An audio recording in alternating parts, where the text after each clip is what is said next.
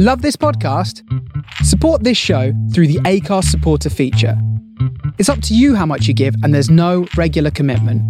Just hit the link in the show description to support now.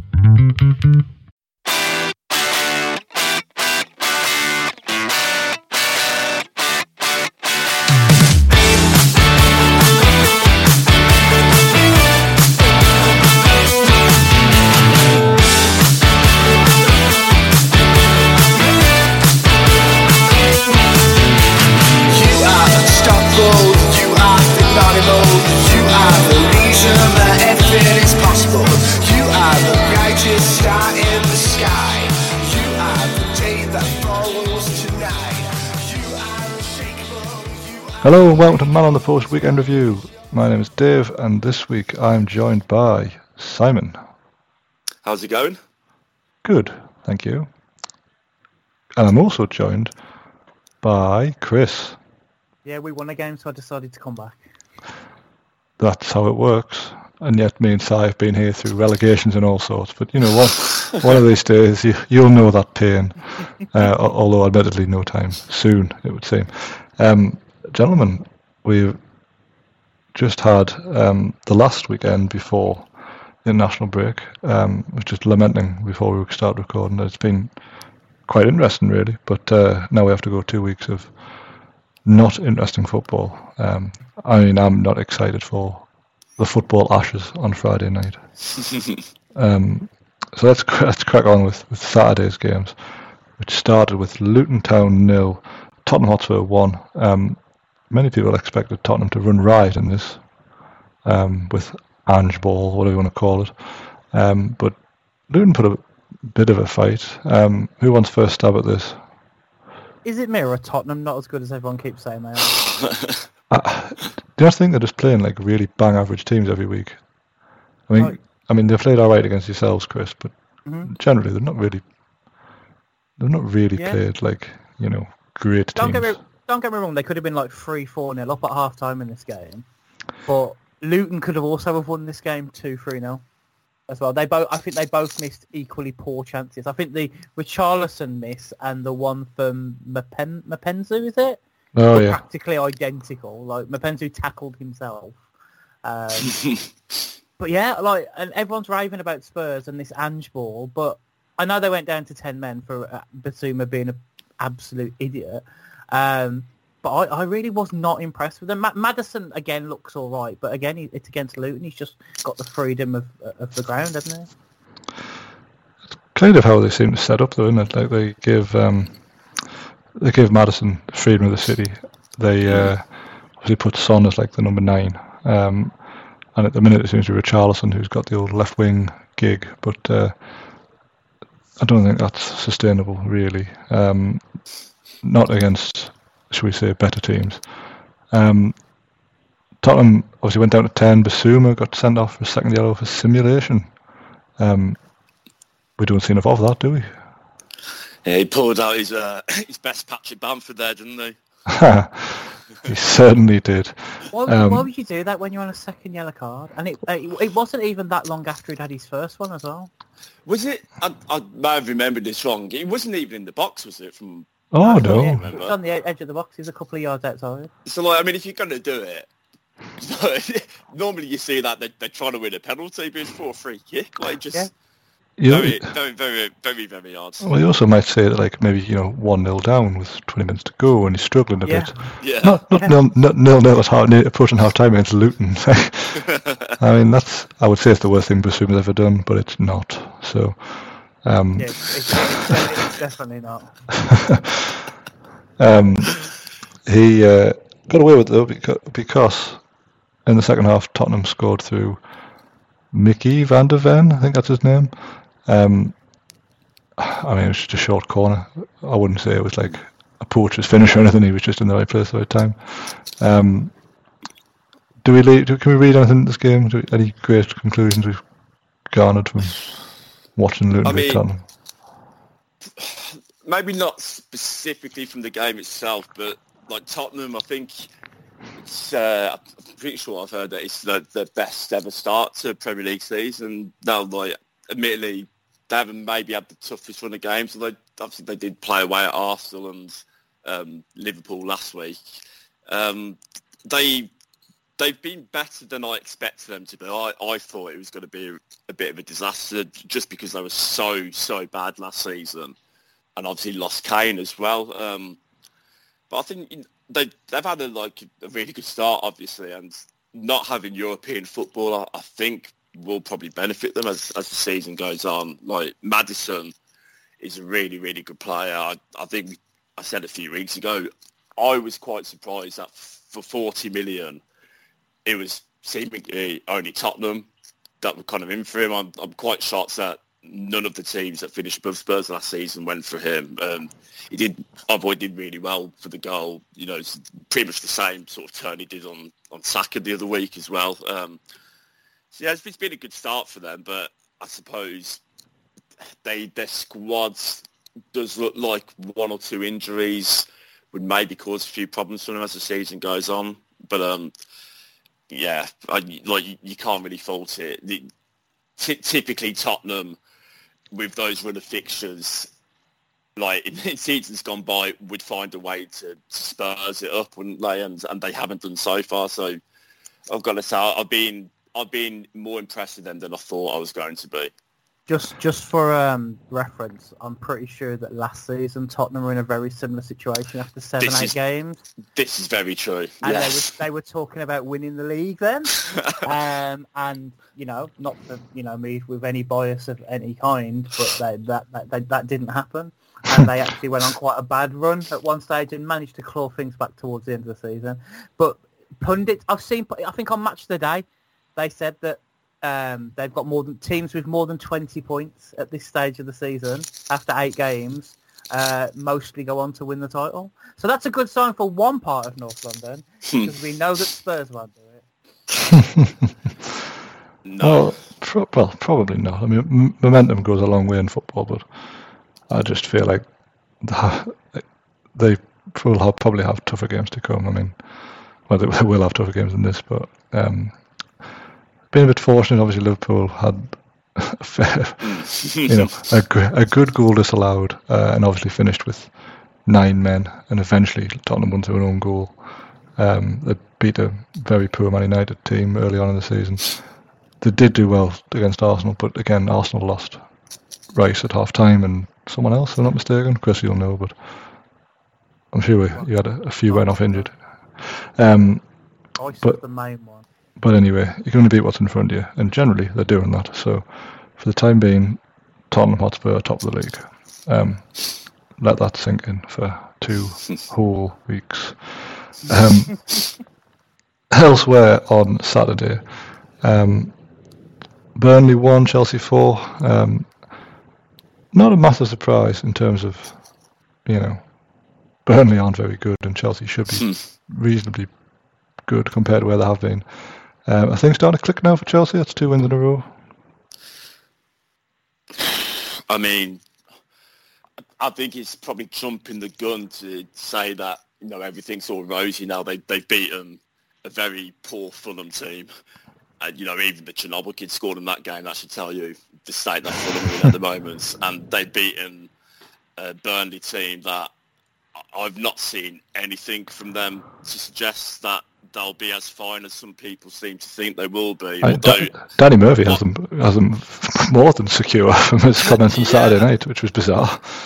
Yeah, it's a fun. I think I said a couple of weeks ago after they'd in their first 5 games, obviously they lost to City, to us, Tottenham, Man U, and yourselves, and I said at that time that that's a tough run of fixtures that they've had, and then obviously Chelsea, who haven't been great, but that's still a game you'd expect Burnley to lose.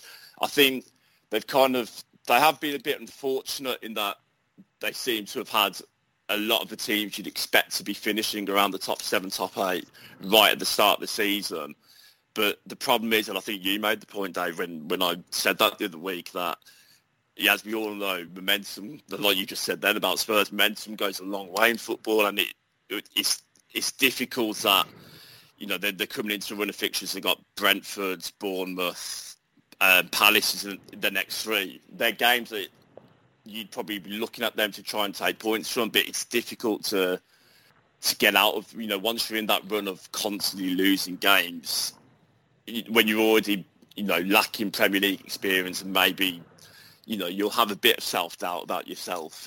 It's difficult it could be difficult for them to turn it around. They're going to need to pick up quickly. As I say, I've seen nothing so far to suggest that they're going to cause too many teams too many problems. No, I tend to agree with you. Chris, can you see any light at the end of the tunnel for Burnley?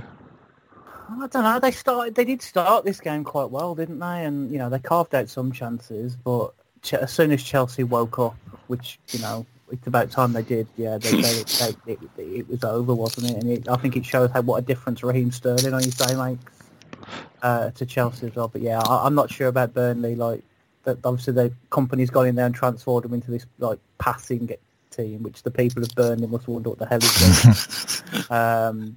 But yeah, it unfortunately it's not working. You do see this, don't you? You see teams that come up from the Championship who've played decent football come up and try and continue it, and it just doesn't work. I think Norwich were the last ones to really try it.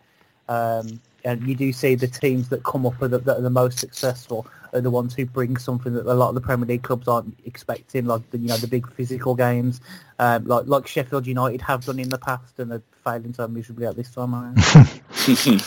Yeah, that's probably fair to say. I think, as you mentioned, Sterling being on form is a big thing, and also Cole Palmer, I think, is a good signing for them. I really quite like what I've seen of him, but I'm still amazed Man City let him go. I am, to be honest, given the need for homegrown players and such in European squads.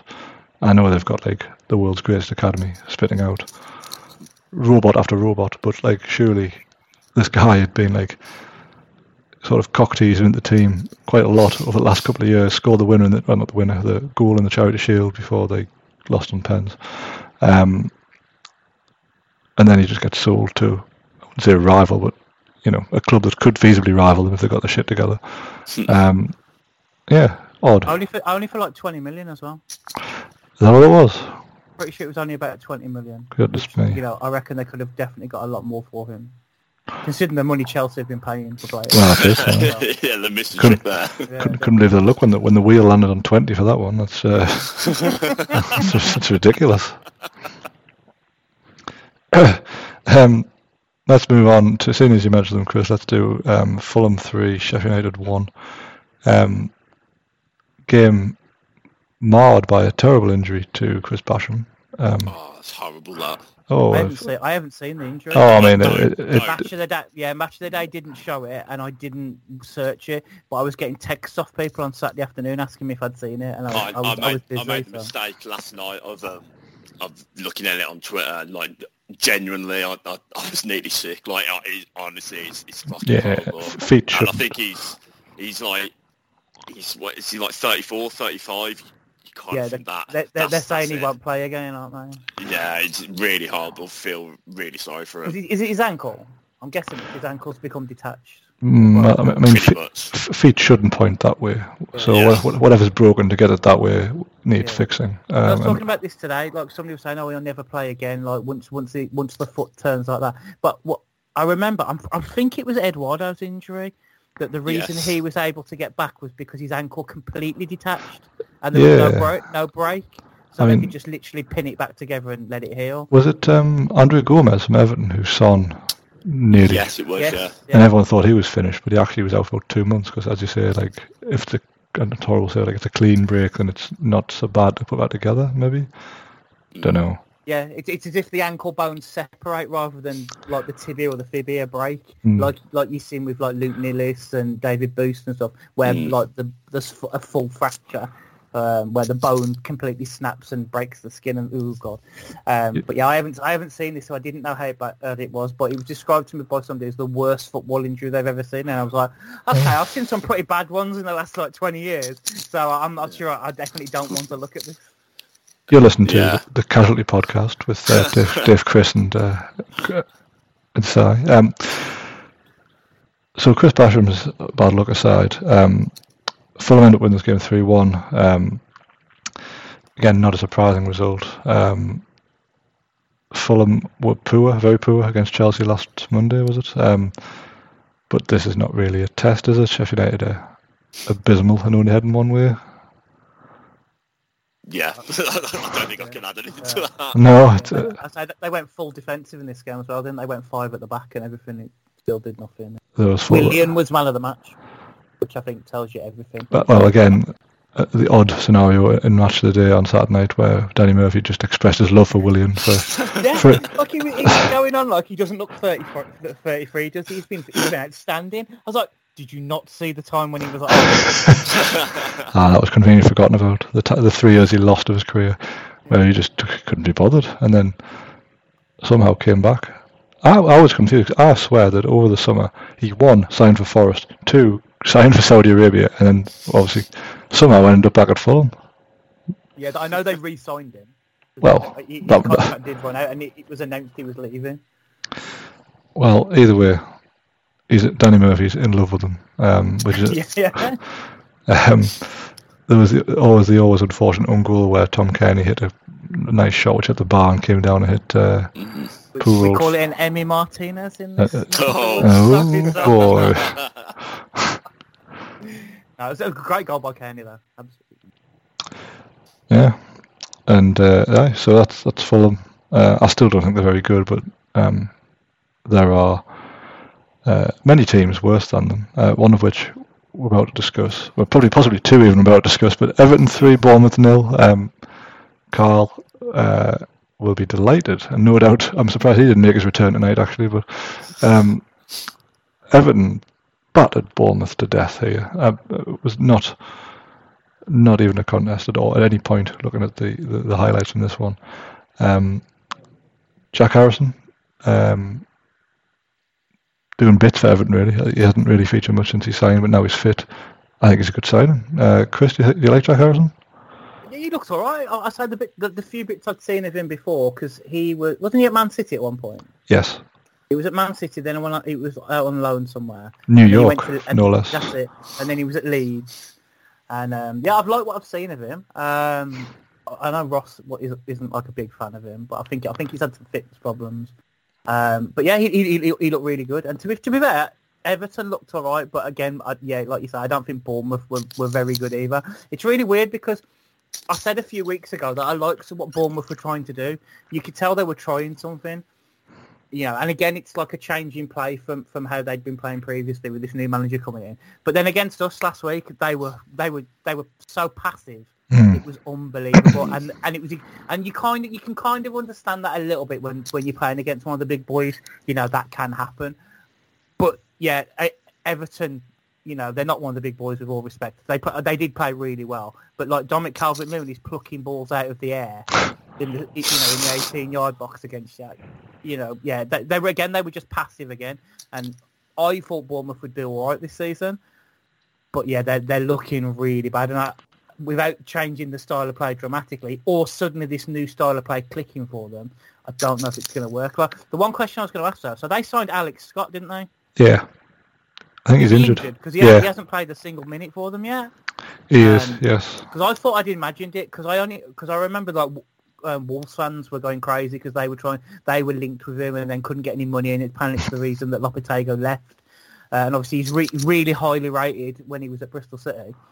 And I thought I'd imagined that he'd gone to Bournemouth, so I actually Googled it over the weekend, and it showed that he had moved there but hadn't made an appearance. And I was like, he must be injured, because he would be brilliant in this kind of setup, because he's a sort of player who can drive the play in kind of the way that they want to do. He does look like he could be the missing piece, very similar to the way that David Brooks was at one point. Oh yeah. But obviously he looks a little bit different at the moment because of his injury problems as well and health issues. Yeah. But Bournemouth, I see trouble for them. But Everton are looking like they're going in the right direction, which you say, Carl will definitely be delighted with. How long it lasts, we don't know. Well, they've just got to be, fourth worst, haven't they? Like, they don't have to be. They don't have to do much more than that until sort of the takeover is sorted out, and we'll find out what direction they're going to go in. The more that comes out about that takeover, the less good it seems. But who knows? Maybe it'll sort itself out. Bournemouth, as you say, seem to be stuck between two stools, which is trying to move on from what they were doing, and trying to, move on to this new style of play. And at the minute, they're just nothing. They're an absolute nothing side. They've signed quite attacking players as well, haven't they?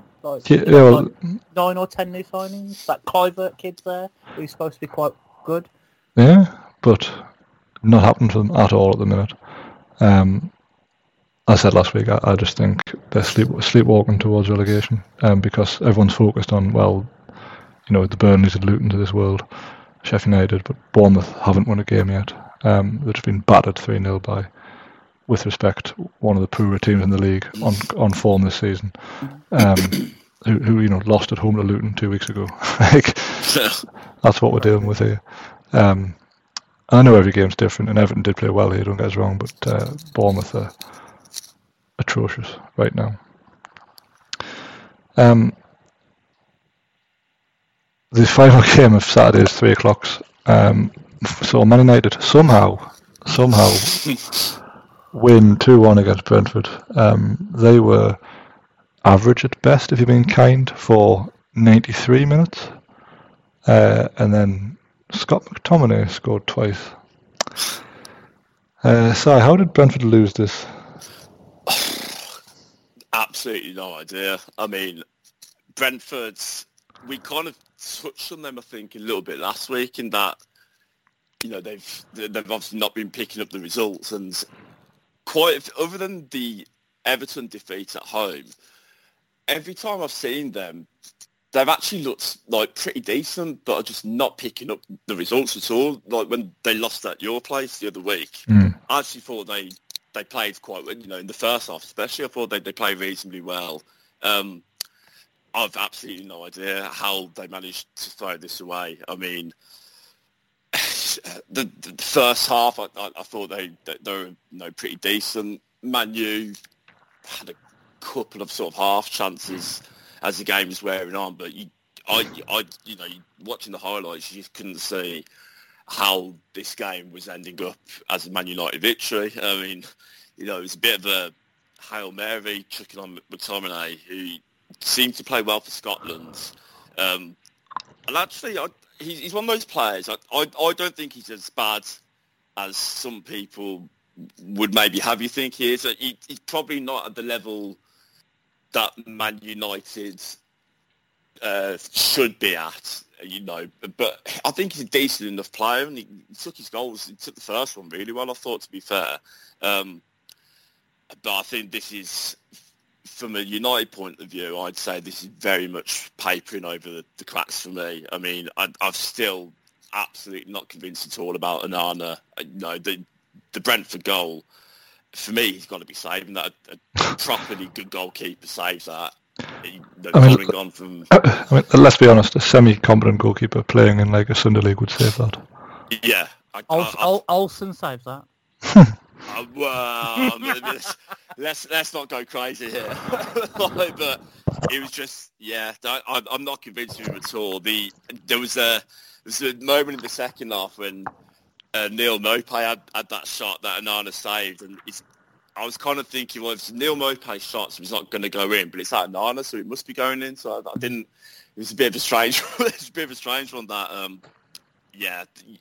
United. I still think they're going to struggle to finish in the top 6 this season. And Brentford's, like you say, I don't think they've played badly in games this season, but they're just not picking up the points. And I think they'll probably be okay purely because, I think there are at least 3, if not 4 teams worse than them. But as the season goes on, it could be a case of, well, how long can you keep saying that for? I think Brentford will be all right, but Man United teams just aren't scared of them anymore. No, at all. And unfortunately, I missed the show. I missed the last couple of shows, but it was in my notes for like last week. So like teams just don't. Teams get to Old Trafford and beat them easily now, and they're not smash and grab wins. And then to see Man United grab a smash and grab win like this. Man United turned to the sort of football that I was talking about a few minutes ago, like that sort of pump the ball long, put your big men in the area and try and snatch a late draw. That's what Man United have become. I thought Brentford were really good. Is it Elphick, the centre back? No, you can have Pinnock or you can have... Pinnock, that's it. Yeah. Pinnock. I thought he's looked really good. He was really good in the game. But they just, as soon as the 90th minute come, they just seemed to switch off. Because Man United had a goal disallowed, didn't they, in the 90th minute? Yes, they did, yeah. Because of Martial trying to, clearly offside. Yeah. But yeah, it literally just seemed to be that Brentford switched off and undid all the hard work, unfortunately. And yeah, like I said, McTominay's finish for the first was really good. And and then they went on and smashed it at another one. And I think you can see how far Man United have fallen, because I actually saw people referencing the Champions League final of 1999 on Saturday, and I was like, "No, come on, man! You just snatched a late win at Brentford. It's not the same. I mean, Celebrate winning, it's fine, but you can't compare it to winning the Champions League." The irony of McTominay and Maguire combining for that winning goal after Ten Hag tried to get rid of them all summer was... oh God, yeah. We haven't even mentioned the fact that their starting centre-back partnership was Johnny Evans and Harry Maguire. Yeah, and Lindelof at left-back. Like, God. How has any of this happened? Like, it's disgusting, really. Insane. But yeah, and Nana's also rubbish. I reckon they should take a leap out of AC Milan's book and put Marcus Rashford in goal. Hey, Giroud showed incredible bravery on Saturday night. Have you seen that they've actually registered him as a goalkeeper now? I did see that, yeah. It's just like, wow. I respect that. Classic Italian humour there. Brentford have won once this season. That's what I mean. It's like, if you actually sort of watching the couple of the games that have been live and sort of the highlights and match of the day and that, actually, I think other than, as I say, that Everton game where they were well and truly done, I think they played pretty well in pretty much all the games I've watched. But one win, and that was back in August, wasn't it? And they're clearly missing Tony and Rico Henry, and obviously the goalkeeper as well. And Ben Mee's been missing. Wonder if there's a bit of a danger of complacency, sort of thinking we're established now as a decent Premier League team, but it can quickly change. Yeah, it can. I mean, the next game is at home to Burnley, which they'll see as a real chance to start their season, I would think. So we're fairly sure they'll be all right, but at the moment, not a lot to shout about for the Bees. Speaking of not a lot to shout about, the Saturday 5:30 game saw Crystal Palace draw 0-0 with Nottingham Forest. Quota Filler? Who on earth thought primetime Saturday, Palace Forest? It's just an absolute classic Quota Filler, isn't it? Like, we need to put a game on Saturday night. Obviously, they can't use any of the Thursday night European teams. They obviously have Man City and Arsenal earmarked for 4:30, so where do you turn? You turn to Crystal Palace versus Nottingham Forest, which wouldn't have been as bad, except Crystal Palace have got all their flair players injured, so there was no one to do any flairing for them, and Nottingham Forest, for some reason, can't play away from Nottingham. It just doesn't work, doesn't happen. And thus we used pretty patterns for 90 minutes without scoring. The highlight for me was Jason Murillo, striker stride now at the defence for Forest, taking on all comers and missing at the end, but still, he tried. That's all that matters. It was Roy Hodgson's 400th game as a Premier League manager, though. So I suppose that's something. Well, I aged 400 years watching it, so I mean, it had last on match of the day stamped all. Oh God, yeah. No, it was. You know what? I don't mind when it's a 0-0 on a Saturday, because as soon as the second last game's finished, I'm like, right, bedtime. I don't need to see it through after that. I could kind of see where the schedulers are coming from, though, because before the injuries, before seeing the lineups and everything, if you're planning this a few weeks in advance, you're thinking these are two teams that have got quite a few good young creative players. You've got Gibbs White, Murillo, Danilo, Ilanga. Who else have they got? They got another winger. Gibbs White and Hudson-Odoi. Hudson-Odoi, that's it. So you look at that, and then you look at Elise, Eze, Mateta, Jordan Ayew in the Crystal Palace lineup, and you think, okay, this could be, one of those games that you wouldn't normally show that could be great, but then it could also be 0-0. They took a gamble. They took a gamble. They took a gamble, and it didn't pay off. Double zeros all round. Not a great game. Palace won't care because, well, why would they? They are 9th. Nottingham Forest are 13th. So, great. A beautiful, beautiful evening of football. Right, Sunday was more entertaining. The TV fare saw Brighton draw 2-2 with Liverpool. It was an odd old game, wasn't it? Like, Liverpool did nothing for probably half an hour or so, other than gift Brighton a goal when McAllister just stood, waited, got dispossessed. Alisson just stood, waited, got ball passed past him.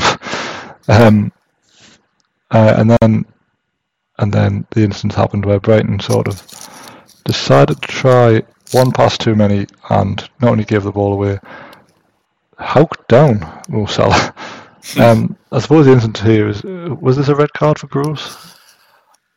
I think he was a bit lucky because I think the double jeopardy thing only applies if you've made an attempt for the ball and given away a penalty to deny goal scoring opportunity. And I don't think even the most ardent Brighton fan could claim that he was making a genuine attempt for the ball in that situation. Like, I think he got away with one there, personally. I can't believe he didn't even get booked. Yeah. It's the most cynical of fouls. Like, he's got only one intention, which is to stop him scoring. I don't understand how he didn't get more of a punishment. Chris, you? I'm going to be completely honest. I have no idea what you're talking about, and I've seen this game. Brilliant. I think it's a Hungarian lad takes the ball off some Brighton idiot, and Pascal Gross tries to make amends by basically grabbing a shirt and pulling it to the floor. Oh no, I definitely don't remember. No. All I remember from this game is the goal where Salah screams at Harvey Elliott. well, I'll tell you what, he was right. which in the end worked out really well for him. He was right to do it. That wouldn't have been if that had been the other way around. That wouldn't have happened. Absolutely not. Hey, I don't remember Liverpool's the penalty. Oh, all right. Well, the second goal, as you say, was that the second goal? One of the goals happened. Penalty was the second goal, wasn't it? The first goal was Harvey Elliott screaming at Mo Salah. No, other way around. Either way. God, what a game. And then Brighton managed to equalise later on through Lewis Dunk from a free kick where Andy Robertson thought, I could clear this, or I could not clear it. And he chose not to. Bit strange. Any conclusions on this side? I thought it was an entertaining game. Probably fair result. Both teams miss absolute sitters to win it. The grab and back, is it? Yeah, he missed at the far post. Yeah, and then João Pedro late on. The other thing that I took away was there's just a couple more new Brighton players that I'd never heard of before that look to be pretty good young players from some country in the middle of nowhere. Adingra and Belaib in the midfield. I thought, I'm not seeing these two before. This is of the Brighton League of Nations conveyor belt of players. Well, I knew Adingra from the pre-season games when, well, you probably played them as well, did you? But we played Brighton in pre-season, and there he was. Belaib, never heard of him before, but there he was. I was surprised Solly March at left-back wasn't more of a disaster than it really should have been, because he's not a left back and he's playing against Mo Salah, but seem to get away with it for the most part. He's having a great season though, isn't he, Solly March? He just always seems to put in a performance, despite not being very good. He's like a fine wine, isn't he? Just gets better all the time. A draw, probably fair result, but didn't help either team particularly. Si, should we do your game? Wolves 1, Villa 1. Wasn't on telly over here, so... Yeah. Before we do this, can I ask one question? You sure can. I'm quite old and I'm not really up to date with social media and stuff like that. There was a lot of talk in the midweek about people saying Liverpool versus Brighton wasn't on TV. And I'm guessing it was people making a joke about it because clearly it was on TV. I don't understand the joke. It's over my head. You've lost me. Okay, so it's not just me. I feel a bit better now, thanks. Yeah. I mean, our game, to be fair, before the match, I was thinking I'd probably take a draw just because we don't have a good record at Wolves. God knows why, but we seem to really struggle there over recent years. I mean, the game itself, it wasn't the best of games, I didn't think, really. Obviously, the goal that we conceded, poor from our point of view. Start with Louise being a bit too hesitant and complacent, losing the ball. And then, obviously, they break away. Neto is a really good player. Did Pal Torres for pace, which, that is one of, Torres has been very good and has got a lot of strengths, but when he gets isolated one-on-one out wide against quick players, he does seem to struggle. And obviously they go 1-0 up, and what I must say I did enjoy was, because obviously we scored pretty much straight away, their fans were, singing their little songs about Villa that all the other teams in the West Midlands love to sing about us. And we scored as they were halfway through a rendition of it. Torres sort of making up for that error, getting his goal. And then we kind of, at 11v11, I don't think there was an awful lot in the game. Both teams kind of had sort of half-decent chances. Obviously, Neto missed a pretty good one for them, to be fair. Sort of panicked a bit in front of goal and blazed it over. And then once they went down to 10 men in the 12 minutes of stoppage time, which was ridiculous, but we sort of tried to turn it on a little bit. Obviously, the very last second of the game, Watkins hits the post. Possibly could have done better. I think the cross was maybe just slightly behind him. But the big one for me is the penalty that wasn't given. It wasn't a massive shove, but for me, he clearly pushes Watkins in the back as he's about to shoot and knocks him off balance. I don't see how that's not given as a penalty. If Watkins does that to Doherty as he's clearing the ball away in the area, 100% he gets a free kick for it. So I don't really understand why it's not a foul given the other way. So I think we were unlucky not to have got a penalty with that one. As I say, before the game, I've taken a point, since the last international break to this one in the league. We've won 3 games and drawn 1. So that's a pretty decent return. Probably a fair result, reasonably happy. As I say, we normally lose at Molineux, but it was with Brighton and Liverpool drawing, and the game will come on to you next with yourselves dropping, there's teams around us who drop points. There was an opportunity to jump above a couple of teams in the table, but all in all, I can't really be disappointed.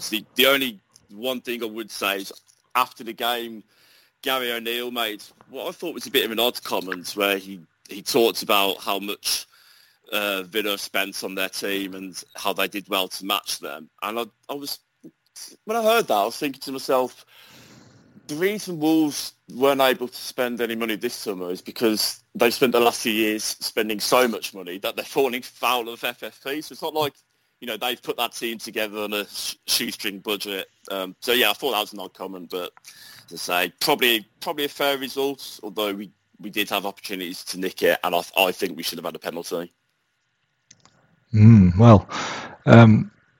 Yeah, I mean, I think Gary O'Neill's doing a reasonable job here. I mean, he obviously did a good job at Bournemouth, I think it's fair to say, especially when you see how they're doing without him. And I think a lot of people thought he was going into a hiding for nothing at Wolves because they were a bit of a mess at the start of the season. They're starting to pull themselves together a bit and be at least, competent, compact. And in Pedro Neto, they've got a real game changer if he's on his game. I'm sure they would probably have taken the point as well, given how good Villa have been over the last, since Emery came in, basically. Hasn't really been many down spots for you. Chris, do you see any of these incidents that size? I saw the penalty shout. I'm pretty sure it should have been a penalty. I think it's only because the Watkins gets his shot away, doesn't he? Yeah, but I mean, he gets his shot away off balance into the side net, and if he's not pushed, there's a good chance he scores that or at least hits the target. I think it's one of them. Really pissed me off, those ones. So. Yeah, I think it's one of them. It's like it's not given. VAR are like, we'll stick with that decision. Yeah. But I think if it had have been given, they'd have also stuck with the on-field decision. Yeah. One of those. It didn't. I'm pretty sure there was an incident where Walsh had a penalty as well. Yeah, that one wasn't as not obvious. quite as obvious. Yeah. Yeah, it was one that you'd be pissed off if it was given against you, but you'd want it if it was for you. Yeah. Yeah. So, I mean, yeah, just one of those. I think it was a good result for Wolves, definitely. Villa say we know that everyone knows that since Emery came in, their form has been like second or third in the country. I think Emery's now taken charge of 38. Was it you guys who were talking about last week? He's taken charge of 38 games now, and they'd have been second in the league. And I think this in 2023, it's only Man City that have taken more points. Yeah. Absolutely phenomenal. But then at the same time, your away record's been a bit weird. So your home record's great, isn't it? Like 10 in a row. Yeah. I think your away record's been a bit off. That's also, so when we say it's a good result for you guys as well, I can kind of see where you're coming from, but... Yeah, and we're going into international break, 8 games in, sitting 5th with, an average of 2 points per game. Yeah, obviously as the season goes on, we've still got Europe to contend with, so, that may drop off, but it's, at the moment, there's no reason for me to complain whatsoever. Yeah, it's really good. And I also echo the fact that, I think Gary O'Neill's done a great job at Wolves considering everything. They're playing some good football. They don't score enough goals, which is going to be their undoing, I think. I think there's been multiple games now where we could all sit here and say that Wolves have been the better team and should have got more out of it, like obviously the Man United game at the start. But then again, they dropped points to Luton a few weeks ago, but then they beat Man City last week. It's weird. I thought it was really strange as well. Last weekend, I was listening to a few podcasts before last weekend's games, and there were quite a few pundits picking Wolves to win or to get a draw against Man City last week. I'm thinking, what? What are you talking about? Like, don't get me say, Wolves are playing some good football, but they don't score enough goals, and then they won, and I was like, what is going on here? Something weird is going on. Have I been in some kind of coma where I've travelled in time and or whatever? Yeah, it's so weird. But I thought it was a good game. Pretty even, and I think both teams will be happy. Yeah, I think considering Wolves had maybe 3 shots to Man City's 25 and one won 2-1. I'm not sure they really sort of outplayed them, but hey, they got the result. Penultimate game of this review. So West Ham United draw 2-2 with Newcastle United in a topsy-turvy encounter. Newcastle had to come from behind to eventually go 2-1 up, and then the day was ruined in the final minutes by Kudus, who stepped off the bench to equalise. Before the game, I'd definitely taken a point after I watched us play PSG on Wednesday and thought these lads are shagged out. We'd played high intensity match against very good opposition for 90 minutes. Obviously we had 3 or 4 days in between matches, but it was never going to be an all-star performance. I thought we were carrying a few knocks and things. I thought, well, let's just get through this one and hope for the best. It certainly looked that way for the first half. We were poor. Bruno was very fortunate not to get sent off. It's just the most second of yellows you'll ever see. Well, maybe it's not. We'll come on to that. I was going to say, yeah, probably not. But whatever happened at half time reinvigorated us. Alexander Isak proved his worth with really good sort of instinct to finish for the first one. Second goal is a great move. Bruno over the top, Trippier first time across the box, and then Isak taps in to make it 2-1. And you think, well, we've got away with this one, but then what do you want to call it? Either tiredness or maybe West Ham just deserved a point. But either way, Kudus, good goal. Looked like a bag of tricks when he came on. Took his goal well. Would be disappointed to give that away in the dying seconds, but would have taken the point before the game. Shame how it transpired, but can't really be too vexed with the point away. It looked like a very good West Ham team now. Either of you see this? Have another comment about it? I thought I agree with you. West Ham, I thought that they might have had a bit of a struggle this season, but they seem to have started it, pretty well, to be fair. I agree with you. I think Bruno was very fortunate to still be on the pitch. And I think your first goal, the free kick, I thought that wasn't a free kick for me. If anything, I thought Paqueta was probably being fouled by Tonali. So I think Newcastle, bit of good fortune, a couple of points in this game. But once you did get, once the free kick's given, West Ham can obviously defend it better. So you can't completely put it all on that decision. Like you said, once you went 2-1 up, I kind of thought you'd go on to win it. Obviously, Isaac had the chance for the hat-trick. If that goes in, obviously it's game over. And I don't know about you, I think Kudus took his goal well, but I possibly think Pope could have done a bit better with it. I don't know. I thought he went in a bit too easily for myself. I think when you hit a shot quite clean like that through bodies, it's asking.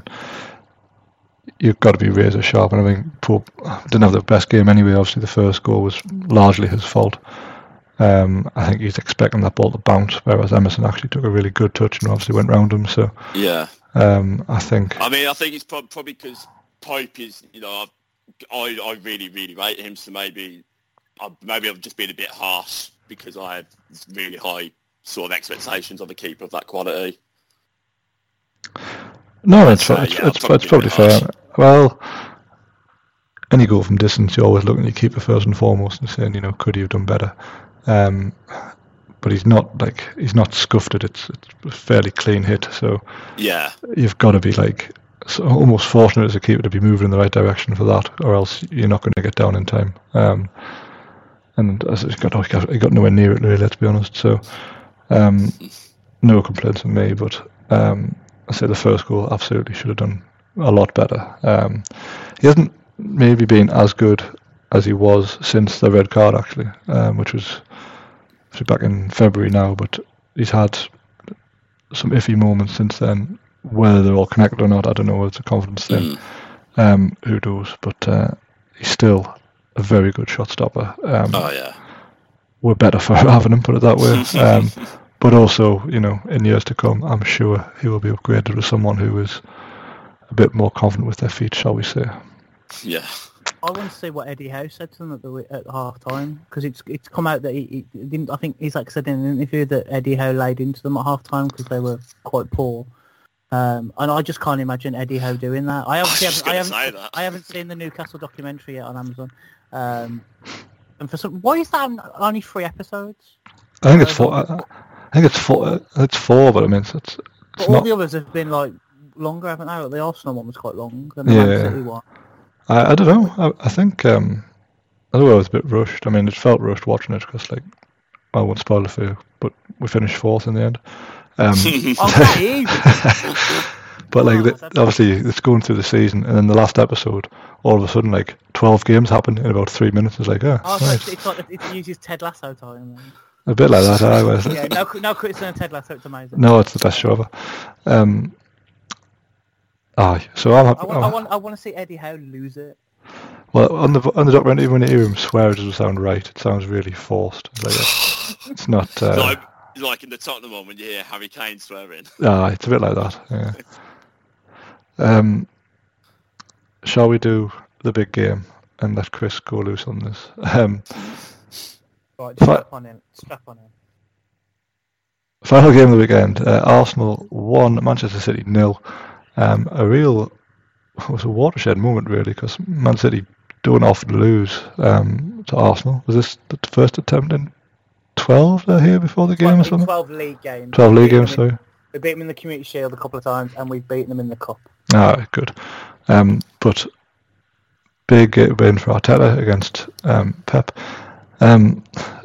First and foremost, Man City made this match as dull as they possibly could. I'm so pleased they lost, because, my Christ, you shouldn't be allowed to assemble squads that cost this much money and play so many backwards passes. That's what they've been like for ages. I think we said it a few weeks ago. when you have these teams who, win everything and stuff, you don't mind sometimes if they're playing really attractive football, and sweep inside the pot, but they don't. They're just robotic. And I heard someone say the other week, actually, like about, because obviously Arsenal get the whole like, oh, you've got to take the emotion out of it because Arsenal are too emotional, and that's probably one of the reasons why Aaron Ramsdale's not playing at the moment, because obviously he's a very emotion-driven player and everything. But Man City take that to the nth degree. Like they've got a robot up front. Unfortunately, he didn't play on Sunday, so obviously people will say, "Oh, we only beat them because Rodri was suspended and De Bruyne was injured and all of that." But yeah, no, I know what you mean. Like, yeah, they are. Man City are criminally boring to watch, which is a shame because they've got an amazing team. Like, Jack Grealish, is he injured? He was on the bench. I think he's only sort of recently come back from it. Because usually he does quite well against us. Yeah, I was thinking I was really surprised when he didn't play.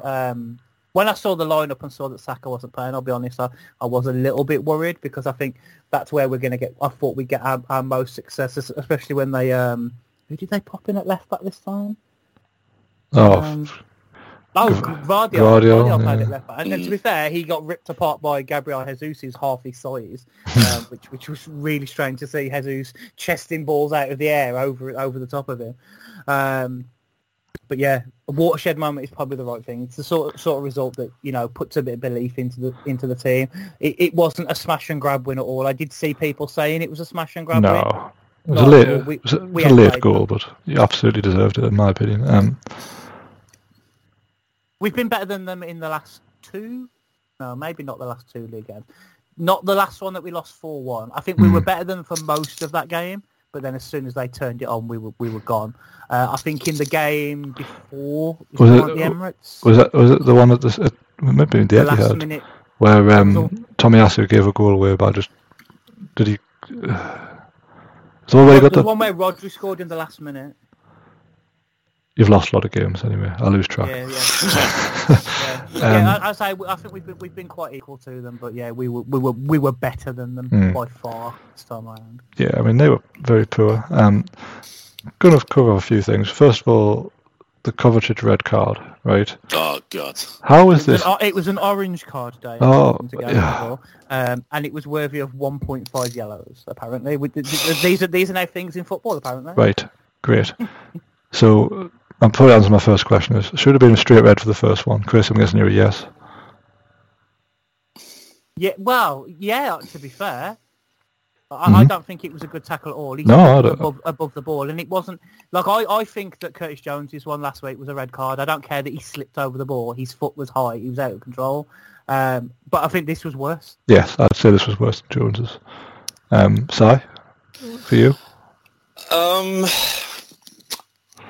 Had they been given a red, I wouldn't have thought it was an outrageous decision. But I'm not as sort of adamant that it should have been a red. Like, it's one of those you've seen them given it. It could have gone either way, and he got fortunate with that, and should have taken that good fortune on board. Yeah, I wasn't annoyed that he didn't get sent off, but if he had been sent off, I wouldn't have. I would have not listened to any arguments that he was. Yeah. So with that in mind, and you got a yellow card. How? What was he thinking? How has he survived the second yellow card offence? I have no idea. I think he could have got 3 yellow cards in that game, at least. Like for being a persistent pain. But yeah, the second one, yeah, I don't get it. And it used to be. You'd say, and you still hear people say it, that, oh, he's just got a yellow card. If he gets another, like, slightly iffy tackle within the next 10 minutes or so, they generally let it go and just be like, come on, calm down, or whatever. And I don't remember the exact times between them, but it didn't feel like there was very much. But this season, we've seen players, and last season, we've seen players dismissed within seconds of getting cards, like... So I don't get it, and I think you could tell by how Michael Oliver was. Like he wasn't signalling to the players; he was signalling to the crowd straight away that he's not doing anything about it. It's absolutely ridiculous. Yeah, I mean, like normally with those instances where someone gets a yellow cards, they may get one more sort of warning, but that's if it's like a a little niggly challenge, not another awful challenge like that. There's really no excuse for that. That was bizarre. What I also find bizarre is that Man City obviously are missing Rodri, and Calvin Phillips has been on the books for a while now. And how do you think he feels when Rico Lewis gets the nod ahead of him, only to be replaced by John Stones after 68 minutes in that centre midfield spot? Well, to be fair, John Stones was brilliant in that position last season. In the Champions League final, he was man of the match, playing that position. But I said at the beginning of the season, like, how is he going to feel? Yeah, when anyone plays in front of him. Well, that's it. Like, what's Calvin Phillips' future now? Like, he cannot get in. He cares. He cannot get in this team when Rodri's fit and available, and when Rodri's not available, he can't get in this team. I think it's a Danny Drinkwater situation. He does not care. Yeah. As long as he's still got his spot in the England squads, which he has no business being in. I mean, there's a few people that fall into that category. Yeah, I don't think he will care, will he? Yeah, he has openly turned down transfers. It's not a case of Man City turning down positions for him. Pep Guardiola has criticised him openly multiple times, so you cannot fail to think that if a decent offer was put in for him, that Man City would entertain it, because they definitely would.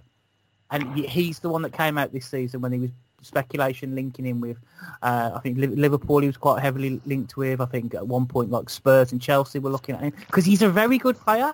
He is a very good player, but for whatever reason, he's just not bothered. He's just like, you know what, I'm earning a good wage here. He generally does not care about the game. That's my impression. Well, maybe you're right, but either way, he remained on the bench. And Man City had nothing. The Arsenal goal, massive deflection, obviously, but Martinelli made a difference when he came on. He had a bit more impetus than Trossard had. Yeah. I say Trossard went off with a hamstring injury again, which is a bit concerning. But yeah, perfect timing for Martinelli to come back. Apparently the physios at the club weren't happy about the decision to include him in the squad. He insisted that he would be back for this game, and insisted on Friday apparently that he was ready to be involved. And yeah, we're a different team without him. Even with Saka in the side, we are a little bit different without him. He came on and changed the game. Fair play to Arteta for taking that risk, because he didn't have to, but it's exactly, you made a big gamble bringing him on, and it paid dividends. And in fact, to see all four substitutes combined for the goal as well, I was absolutely delighted for Kai Havertz to be involved, because this was the sort of game that we signed him for, to have that physical threat up front, like when the ball, when we can play a ball in, and he, Man City play with four centre-backs across the back, kind of like how we do once Tomiyasu comes on, and you've got to have somebody big and physical, and like we don't have like that sort of striker or anything like that. Kai Havertz is, I know a lot of people don't realise it because of the way he is. He's quite lapsy-daisical on the pitch and whatever, but he's like 6'4", so he's quite good at, getting the ball and knocking it, playing knock-ons, and he doesn't get the credit for how well he's done since he's been with us, because people are looking at him. He's a £65 million player. They want to see him, winning tackles in midfield and making runs and scoring goals and, hitting the bar from 20 yards and stuff. Like, there are some Arsenal fans who actually believe that Declan Rice hasn't been very good for us so far. I thought he was excellent yesterday. He was incredible. He's been man of the match in his last 4 games, I'm pretty sure. But there are Arsenal fans, because he's not, banging in goals and he's not taking shots from 20 yards and all this, they don't see the defensive. They forget all the defensive work. And Kai Havertz is doing some of that dirty work as well. And to see him get the knock on for Martinelli's goal was brilliant. I think that after his goal last week as well, I think that'll be a big moment for him. But yeah, Declan Rice, absolutely next level. I think he's a signing like that he's really going to make a big difference for us. Like, we have faced the fewest shots in the league apart from one other club. I think it might have been Man City. Only Man City had fewer shots against us. Saliba played the game injured and pocketed the best striker in the world. Literally didn't look out of pace at all, and it's the second time he's done it. When he didn't play against Man City the last game where they battered us, but he did play in the first game last season, the one that was rearranged, where they where Haaland didn't really have a sniff in that game for most of it. I think he still scored in the end though. But it's only the second time he hasn't had a shot in a game. And the only other time that has happened was in the Community Shield against us as well. Nice. When again Saliba pocketed him. But yeah, that whole back, the back four were great. But Ben White, how he's not in the England team. I think only Kyle Walker, he's probably better than him. And to be fair, Kyle Walker was probably the only Man City player I thought had a good game yesterday.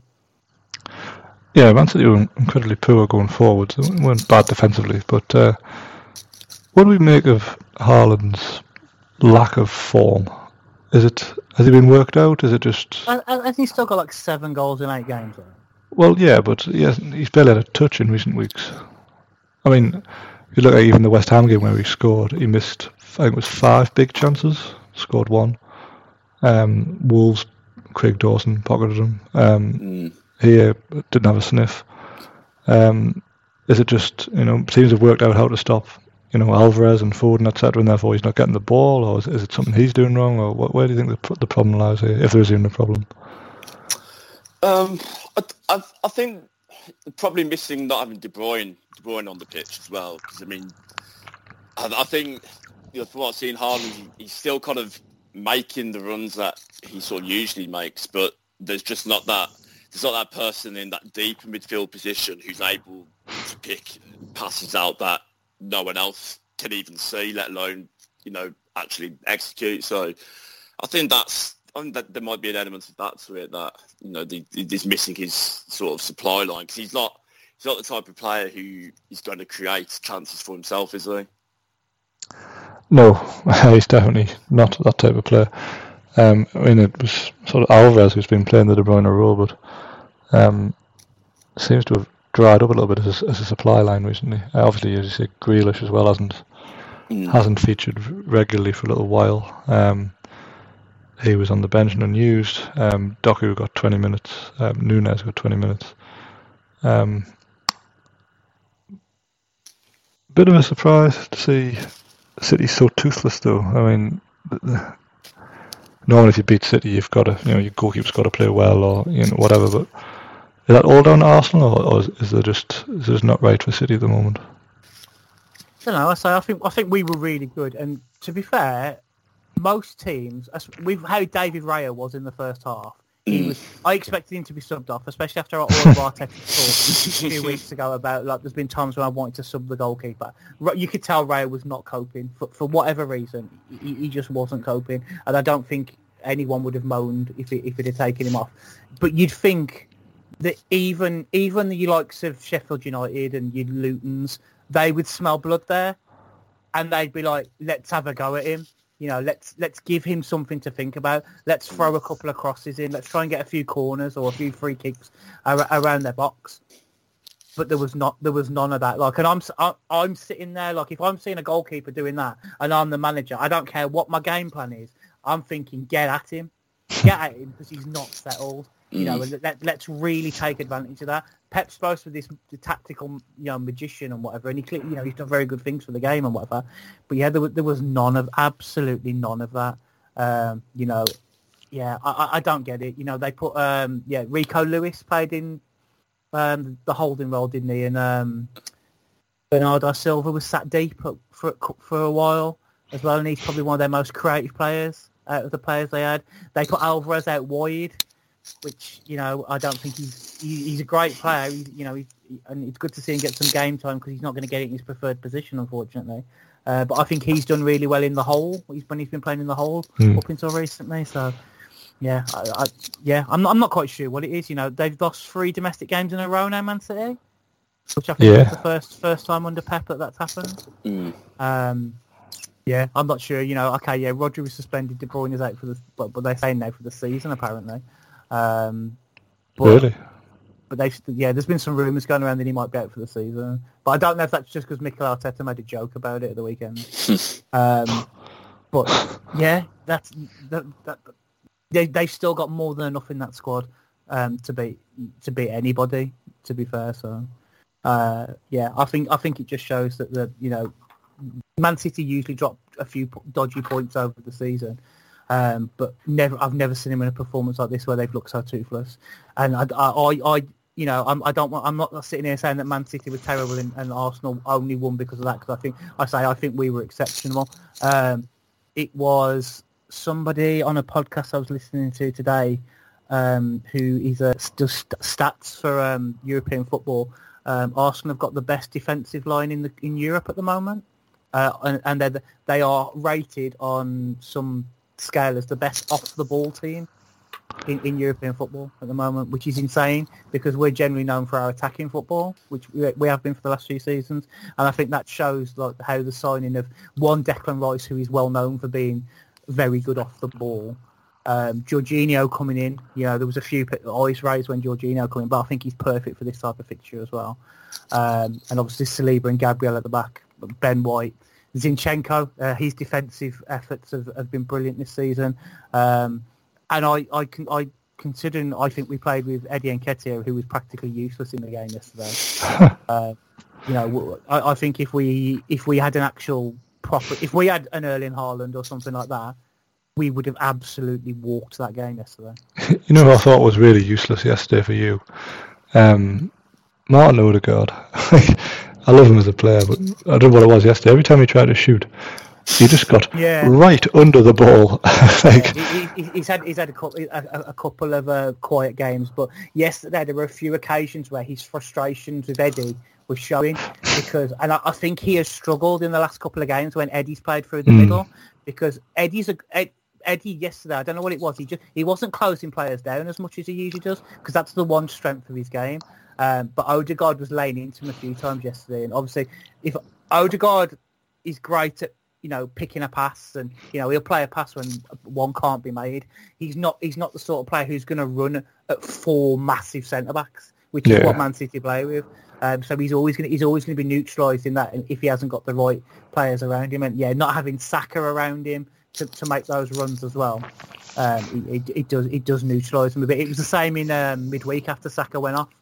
Odegaard he did look a little. He just looks a bit out of it. He's still there making all like orchestrating the players as captain, but he doesn't look as effective. There was one bit where I